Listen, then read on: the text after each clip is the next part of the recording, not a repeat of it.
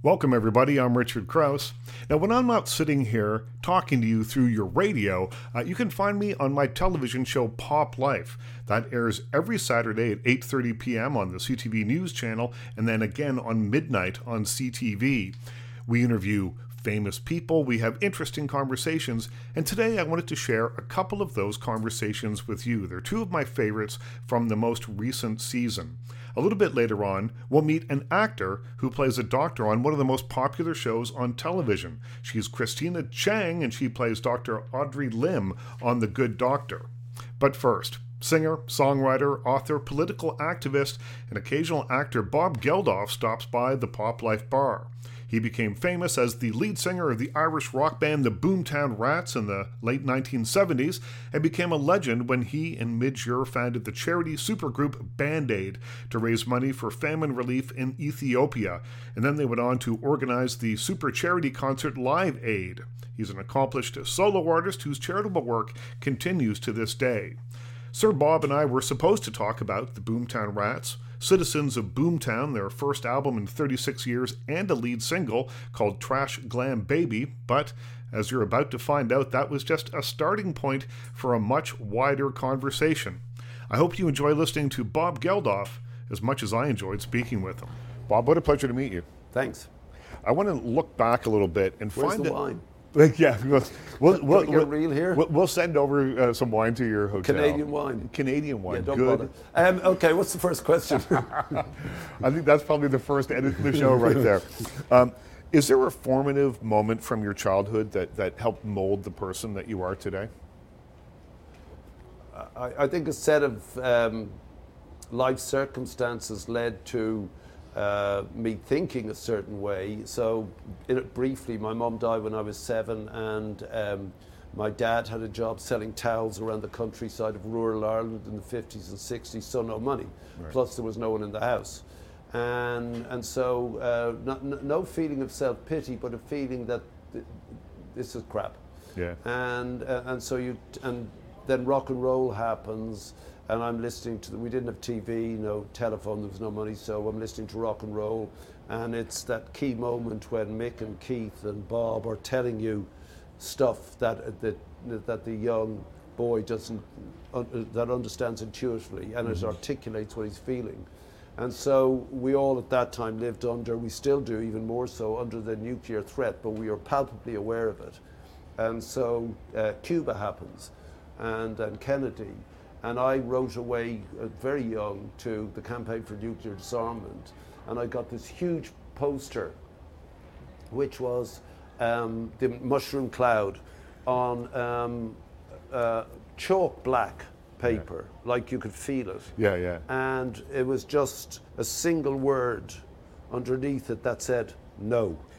And that was the only thing I had over my bed. I shared a bedroom with my dad, and he was in the double bed over here, and I was in the single bed there. So he had to put up with his child growing up with just no, and that stood by me most of my life. And it stayed with you. Yeah.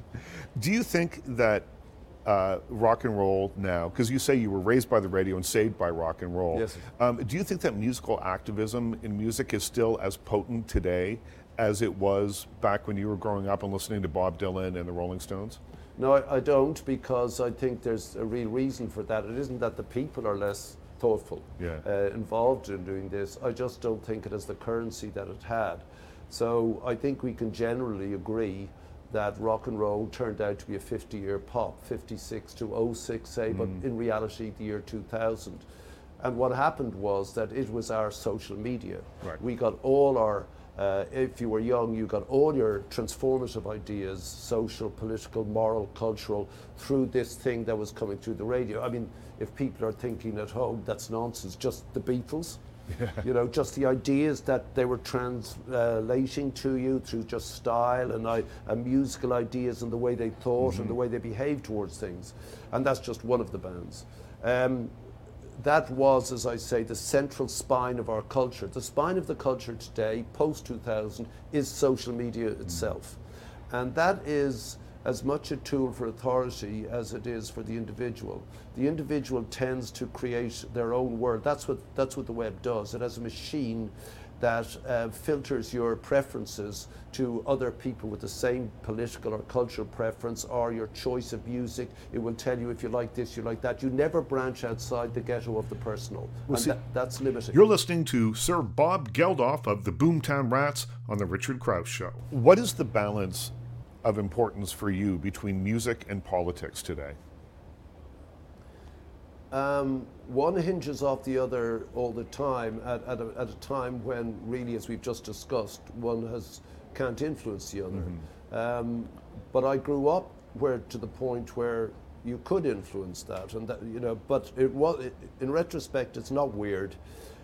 We called ourselves the Boomtown Rats because Mick and Keith told me to listen to Muddy Waters and Howlin' Wolf and John Lee Hooker, and Bob Dylan told me to listen to Woody Guthrie.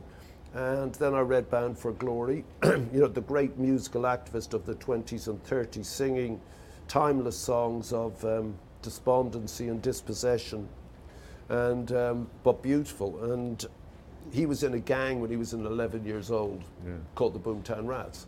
And once we had that, it really did give a sort of clear direction to just these kids fumbling with the music they liked. We would be pointed, we would be focused, we came with clear intent and purpose, but we weren't the only ones. In New York in 1975, it was bankrupt. Social services had collapsed, the police were hardly working, and the mayor asked Gerald Ford to bail him out, and famously Ford said, drop dead New York. So of course out of that you're going to get Blondie, Patti Smith, the Ramones, the Talking Heads. Same year, in Britain, inflation is 27%.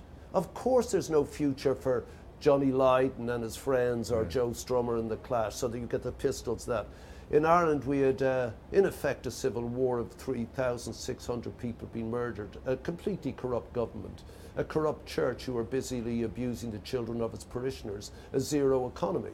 And of course you're going to get some guys saying no. And that was us, and we made a racket, what Bono called the glorious noise of the Boomtown Rats. So you influence the coming people and the country as a result. And having done that, you have hit after hit after hit, so you influence music, you change music a little bit as well. And then, if you're that way inclined, if the music was pointed and came with purpose, then you end up doing Band Aid and Live Aid, so you have to change the world a little bit. And then you pause, it's 10 years. What else can you do? There's a new crowd come along with something new to say, so let's reconvene at a later date. And then I went off and made 7 solo albums and stuff, What do you, or how do you react to people who say musicians and actors, they shouldn't talk about politics? I just want to hear the songs. I don't want to hear politics in acceptance speeches at the Oscars.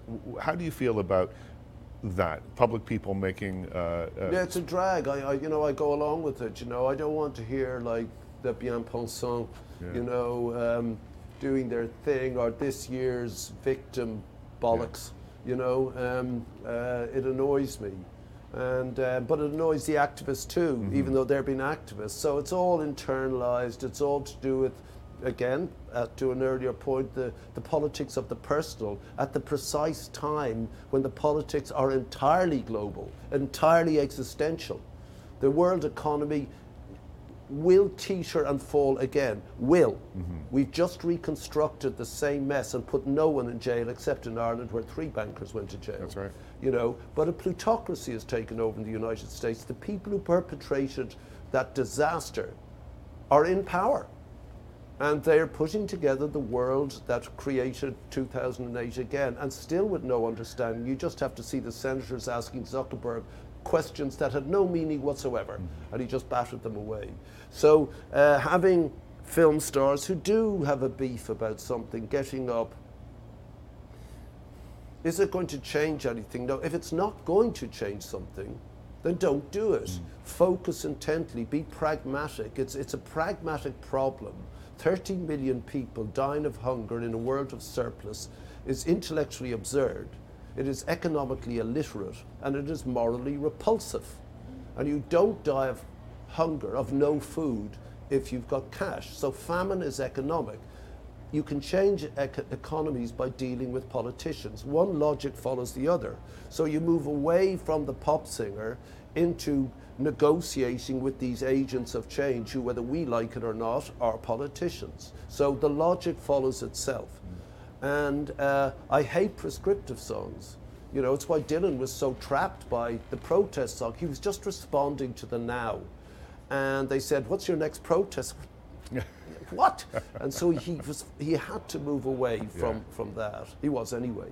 But you know, I'd never really liked the punk bands that were just, you know, you toucher, you know, it just made no sense to me. So if we do I Don't Like Mondays, if we do Rat Trap, which I wrote when I worked in an abattoir, it was about the hopeless. I knew I'd leave, but this was less about the killing of animals, more about the slaughterhouse of dreams. And so if you sing Rat Trap today, though I wrote it and specify what it's about at the time, nobody cared. It was just a pop song. Good, great tune, we do that. When I wrote I Don't Like Mondays, it was about an event, but I didn't speak about the person involved or mass killing. You know, most people thought it was about going to work on Monday and the boredom, or going to school and the drudgery. And 6 months later they go, oh, hold on. And we could sing that song exactly now for last week's massacre. Yeah. You know, but do you know it's about that? No, not necessarily.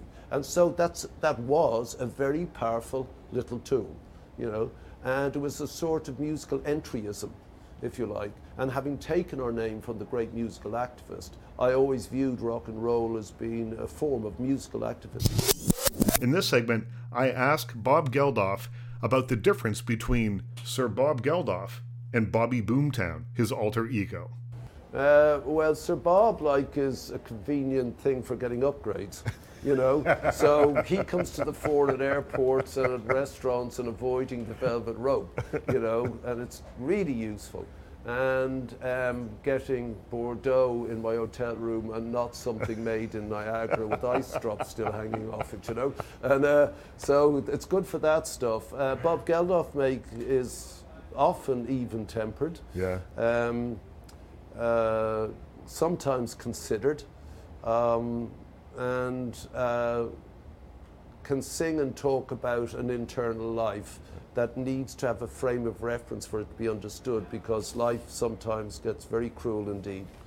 And I'm lucky that I can navigate and negotiate that out the other side when it doesn't seem to have, when the boundaries of grief are limitless, or when the abyss of loss are profound and bottomless, then music can frame that into an understanding.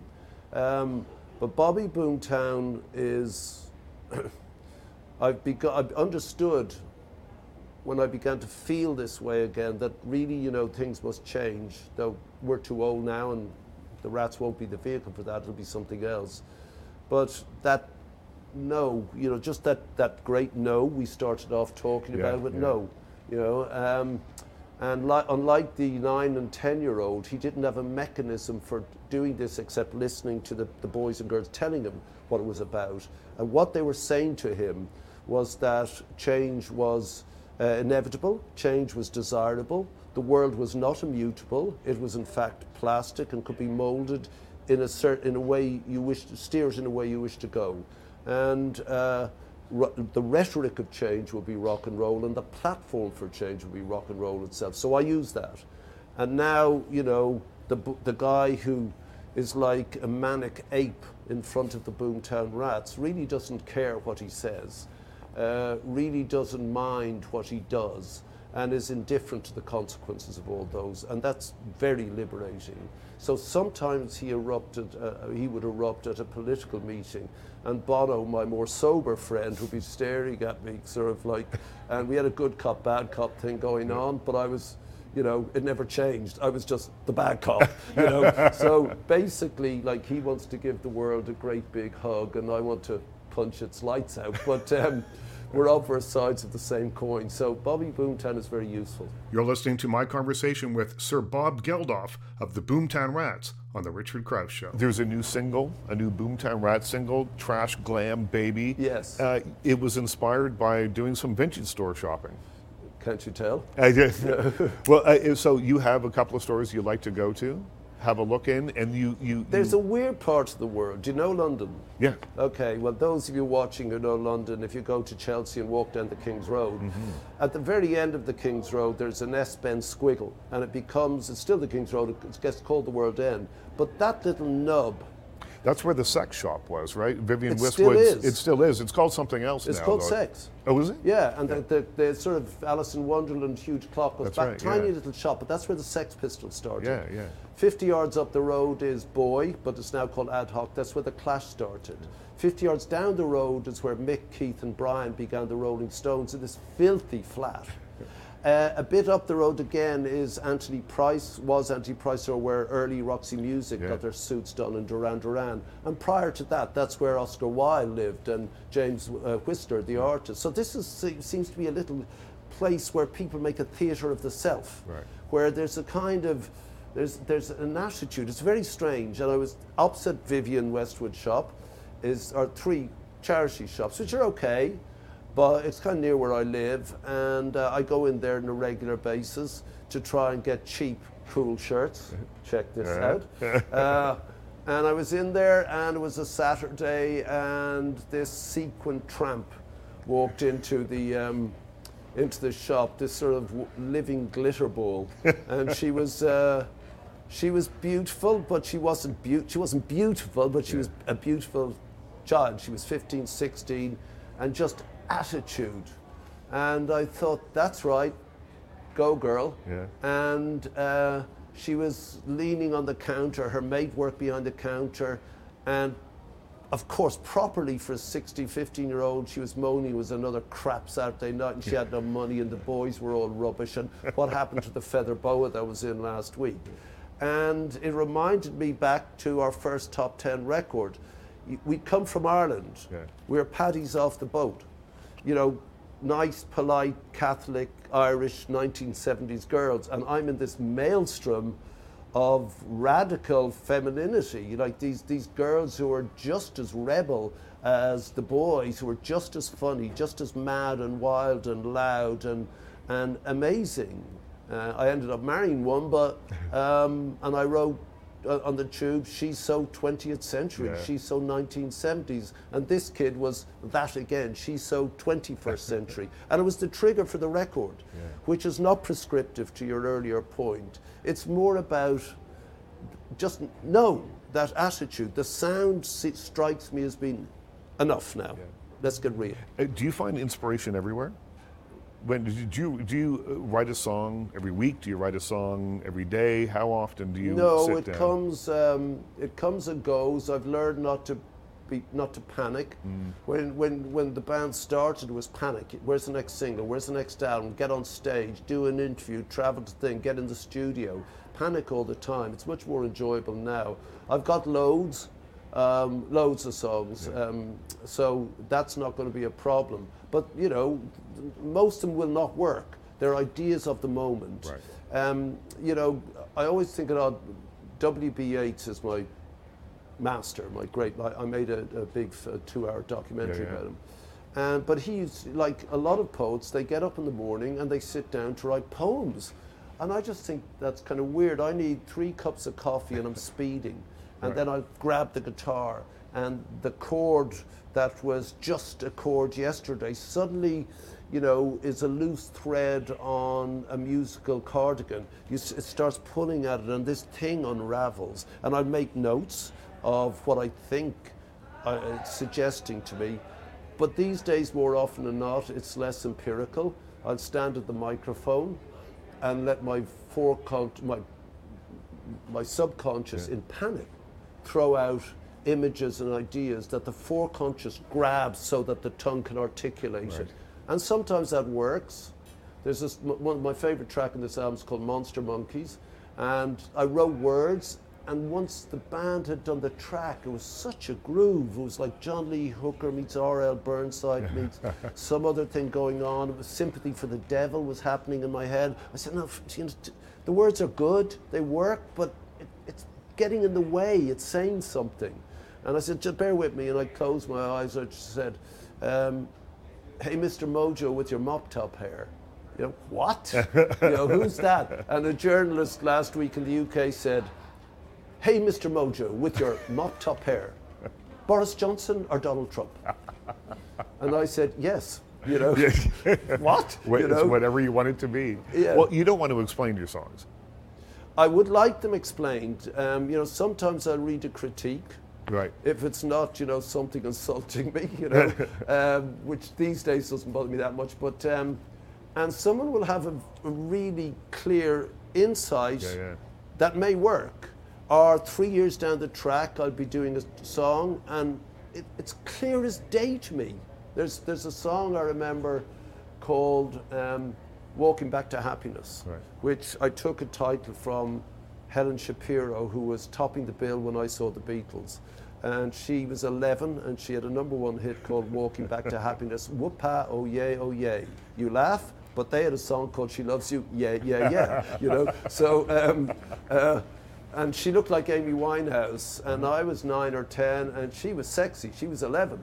And, you know, it isn't a Me Too moment. If you're 9 and she's 11, it's allowed. Yeah. She's an older woman. Yeah. And so I took that title, and obviously it's about memory. I didn't know that, but it struck, I love that song. It struck me very forcefully on stage somewhere, sometime.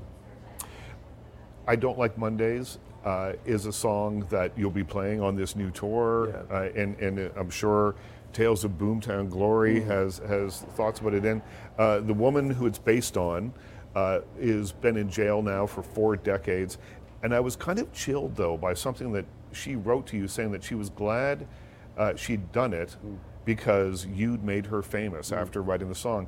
How do you respond to something like that? I felt sick. Yeah. I mean, clearly she was mad, very disturbed. I'm not sure about now. The parole board keeps rejecting her thing. I mean, you know, I wasn't interested in her. I was interested in the why. You tell me why. And, you know, ultimately, we should recap for the audience. Yeah. I was trawling through the United States doing a promo tour, 34 cities in 32 days. I was numb with exhaustion, and I was numb with America. There was a pervasive sort of amorality, I thought. It was really brilliantly enshrined 2 years later in Bret Easton Ellis's book, Less Than Zero. And I'm in Atlanta, and I'm going through the drudgery of another interview. Sorry about that. And the ticker tape starts going, telex machine, and it's a 16-year-old girl killing her classmates or anyone else from her bedroom window, shooting across the schoolyard. As I'm there in real time, this mad event that no one had ever heard of is occurring. And utterly bizarrely, utterly in the frame of mind I was in, just traveling, endlessly talking, this penumbra of doing.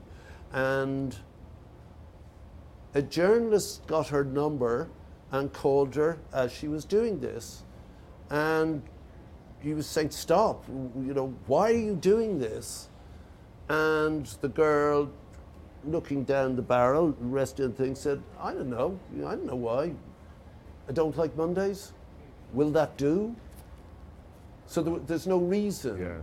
And loads of events were happening at the time. I'd read in the plane over on this magazine about a guy called Bill Gates saying that one day soon everybody would have a personal computer, and both they needed to perfect this silicon chip which they could implant memory on. Right. And I thought William Blake's poem about a universe in a grain of sand had come true.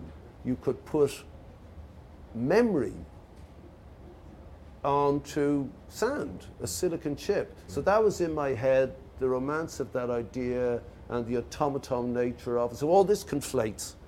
And clearly this girl was some kind of automaton.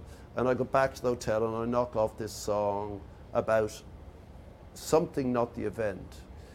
It's #1 in Canada, it's #1 in 32 countries, it's banned in America later. But no one knows what it's about. They think it's about going to school or work.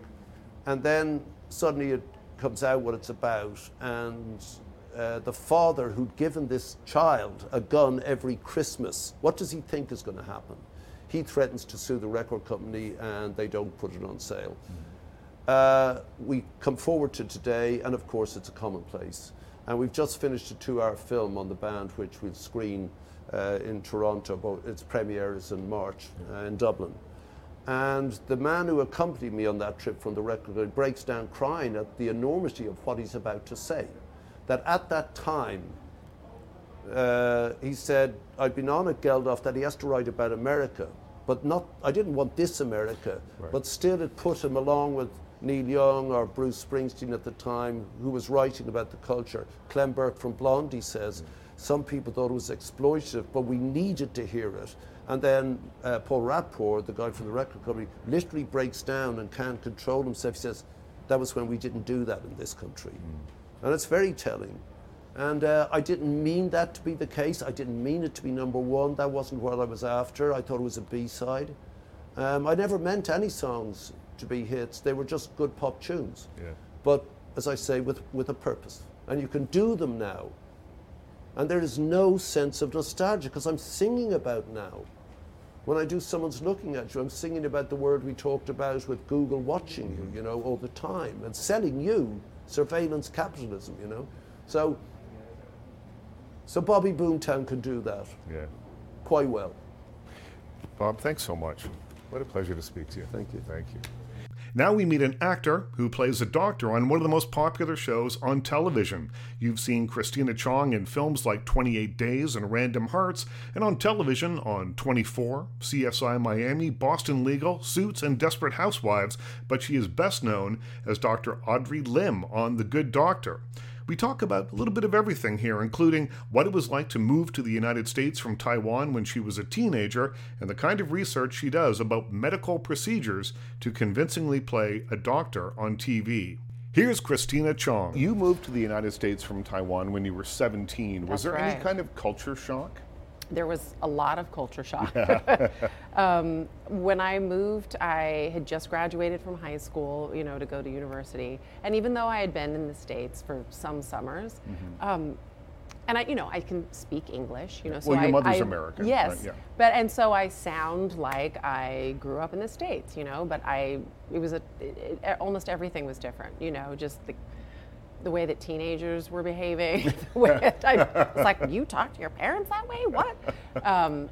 And little things that, you know, you don't think about, but change made me really nervous, like money change. Really? I mean, change. Yeah, but, you know.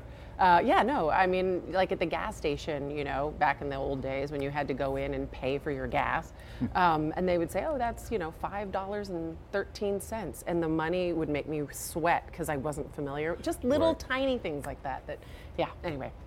And to get over all that culture shock, did you study the kids you were going to school with, or how did you learn to assimilate? Yeah, I did. My freshman year, I stayed in an all-girls dorm, and that was hard for me.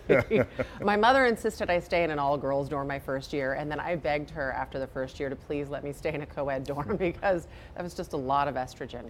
So I would say those girls weren't the ones that I was studying necessarily. Right. There were a few good ones there, but of course, yeah. I mean, and I guess that was the inner actor in me anyway, you know, that observational nature. I just sort of watched everybody and went, oh yeah, okay, so that's what they're saying, like the lingo, the slang, all that stuff.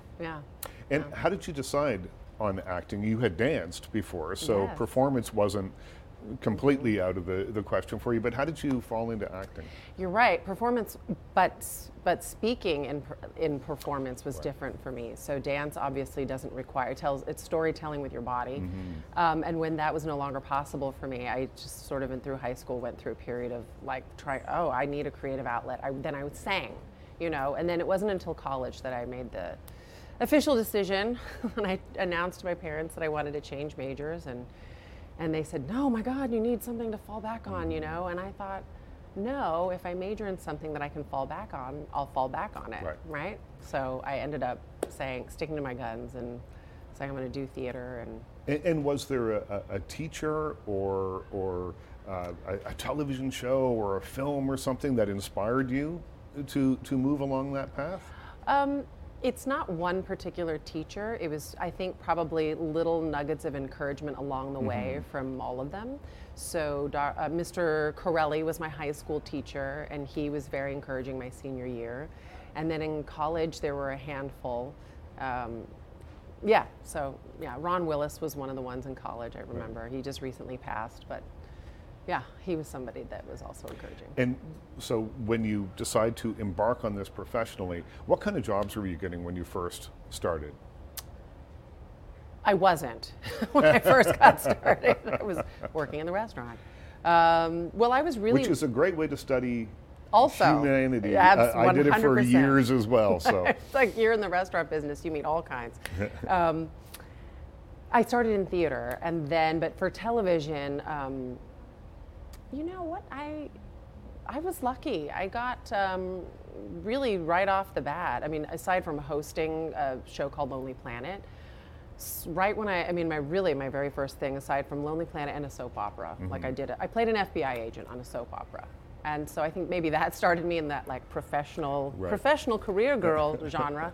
And then I got a show on a Dick Wolf show with Oliver Platt, and I played a grad student on that. So that was, and then I just went from there. I'm fascinated by soap operas. So As the World Turns was the soap opera that you were on, you're right? so good. And tell me a little bit about that, because that is sink or swim time for an actor. The pages and pages and pages of dialogue often that you have to learn, you don't really get a chance to do it over and over again. What did you learn from that whole situation? That it was like the opposite of theater. Basically, you know, because with theater you get tons of rehearsal and you get to talk about it and really roll around and all that, your feelings. And then with soap operas, it was sort of like, well, first of all, I was caught off guard. They were like 3, 2. Yeah. And I was waiting for the action, you know, so I was just standing there and they were like, that's your cue, lady. And I was like, oh, who's the newbie here? But yeah, you're right. It was just, okay, read the lines once and then go. And we maybe did 2 takes and then we moved on. And what do you learn how to memorize quickly? Are there tricks that you learn from working in that kind of situation that you might not have working in theater or any other in film? Yeah, yes. I mean, the dialogue is so different than theater. It employs the same thing of listening. I think that was it was even more like be present. Right. Because you're right here and then that's it. And this is your one shot, you know what I mean? And then memorizing the lines, I mean, to be honest, there's a lot, but it's not hard. Right. Do you know what I mean? And they weren't sticklers, back then anyway, about being word perfect. Right. It's not like David Mamet's writing the scripts. No, or Shore, actually. David Shore is insistent on word perfect, as well as Aaron Sorkin, as well as Mamet. Yeah. And was there a strange storyline that you can recall? As the World Turns? Yeah, I always think of soap operas. So many. Yeah. I mean... But involving your character? Oh, no. I mean, she ran around in a barn with high heels on. That's about as weird as it got. Like, no. Is there anything other than maybe the pressure that teaches you to really work from instinct in your gut that you miss from that experience? No, because I'm still working that way. You know, even though I get a few more rehearsals in now with a good doctor, I'm still working from my gut.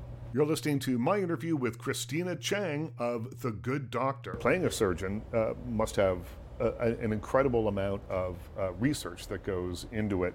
Did you seek real-life inspirations? Did you talk to other doctors? Did you work in that way, or is it just all on the page? It's a little bit of both. Yeah. I mean, I have not been to a real surgery, for example, so that's not something that I've done. Are you squeamish? I can't tell. You know I am and I'm not. I mean, I'm fascinated by it. Like Dr. Pimple Popper is a show that I'm fascinated with. Me too. Do you? Okay. Me too. And I kind of fell into it flicking around the stations one day. Same. And I thought at first I was revolted by it. Same. And then after a while I became obsessed, and they were stripping it. They were showing it one episode after another, and I watched like 15 of them in a row. Thinking to myself all the time, I shouldn't be seeing this, and I couldn't look away. And that's like a tiny bit of surgery, but it's surgery, right? I mean, at first I thought by the name of it that they were just popping these big zits, and it's not that. But see that. Yeah. So, I don't know. So I watch it, but I kind of do that. So does Yeah. that make me squeamish? I don't know. I don't know. Because I'm still watching. But You're yeah. still watching. But anyway, yeah, I research, through reading, through talking to doctors, but I haven't researched in terms of actually being in a theater and watching, I always think that playing a doctor or a surgeon on television, and you've got names that are this long that you have to memorize and say perfectly because you know there are doctors watching that'll be like, she doesn't know what she's talking about. Oh, no, if you I get know. the name Yeah, wrong. no, totally. Well, so this is back to the soap opera days. I memorize it, and I get it right for that day, and then it's gone. Yeah, So if you were to ask me right now what was the hardest, I don't know. you don't know. Can't remember. Yeah. That's why I'm not a doctor. Well, I think that's something that happens. I've talked to lots and lots of actors who, as soon as the scene is done, it's like they hit a dump button in their head and it just all Yes. disappears. I know. Yeah. It's not good. Or is it? I don't know. Oh, listen, you don't want all that Short rattling term, around I up guess there. not. I don't know. It might be helpful one day, though. There are several Asian American regulars on The Good Doctor. How important is it for you to have representation of that kind on television on a giant show like The Good Doctor? It's really important. I want to say obviously, but maybe it's very. To say this is a really key time, it is, and at the same time, I don't want it to feel like, oh, this is just our small window of space right now because Right. Crazy Rich Asians came out and now Awkwafina's won something for, and I'm not poo-pooing that at all. I'm saying thank God that happened, but I don't want us to feel like a fad either, So it's important, and it's important to keep seeing all of us on camera, on screen, everybody. Did you grow up ever having a sense that you didn't see yourself represented in movies and television? Yes. Yeah. Yes, 100%. One of the things, though, about growing up in Taiwan was we only had 3 channels, and we hardly got any Western shows. So in a way, on television, I grew up seeing a lot of people sort of looking like me. I just didn't watch a lot of television growing up. But in films, if we're talking about Hollywood, that kind of thing, then yeah, absolutely. So Joy Luck Club was a really big deal for me. Right. And so it was really nice to have a full circle moment when when I joined the show in Tamlin. Tamita was on the show, and I thought, oh my gosh, like one of my heroines, I got to finally meet her. Because Yeah. it was, it It's was a a big big deal. deal. It Yeah. was a big deal when it came out in the theaters. That was Christina Chong. You know her as Dr. Audrey Lim on The Good Doctor. It's one of the most popular television shows going right now. That and Grey's Anatomy. There's something about medical shows that people seem to really, really like. I want to thank all my guests. Bob Geldof, what a joy to talk to him. When I was about 13, I bought the first Boomtown Rats album. I've been a fan ever since, and it was a real dream to get to talk to him for half an hour or so. I wish we had had a bit longer. And of course, to Christina Chong, watch her on The Good Doctor. Most of all, though, my thanks to you for tuning in. My thanks to Andre on the board, and we'll talk again next week.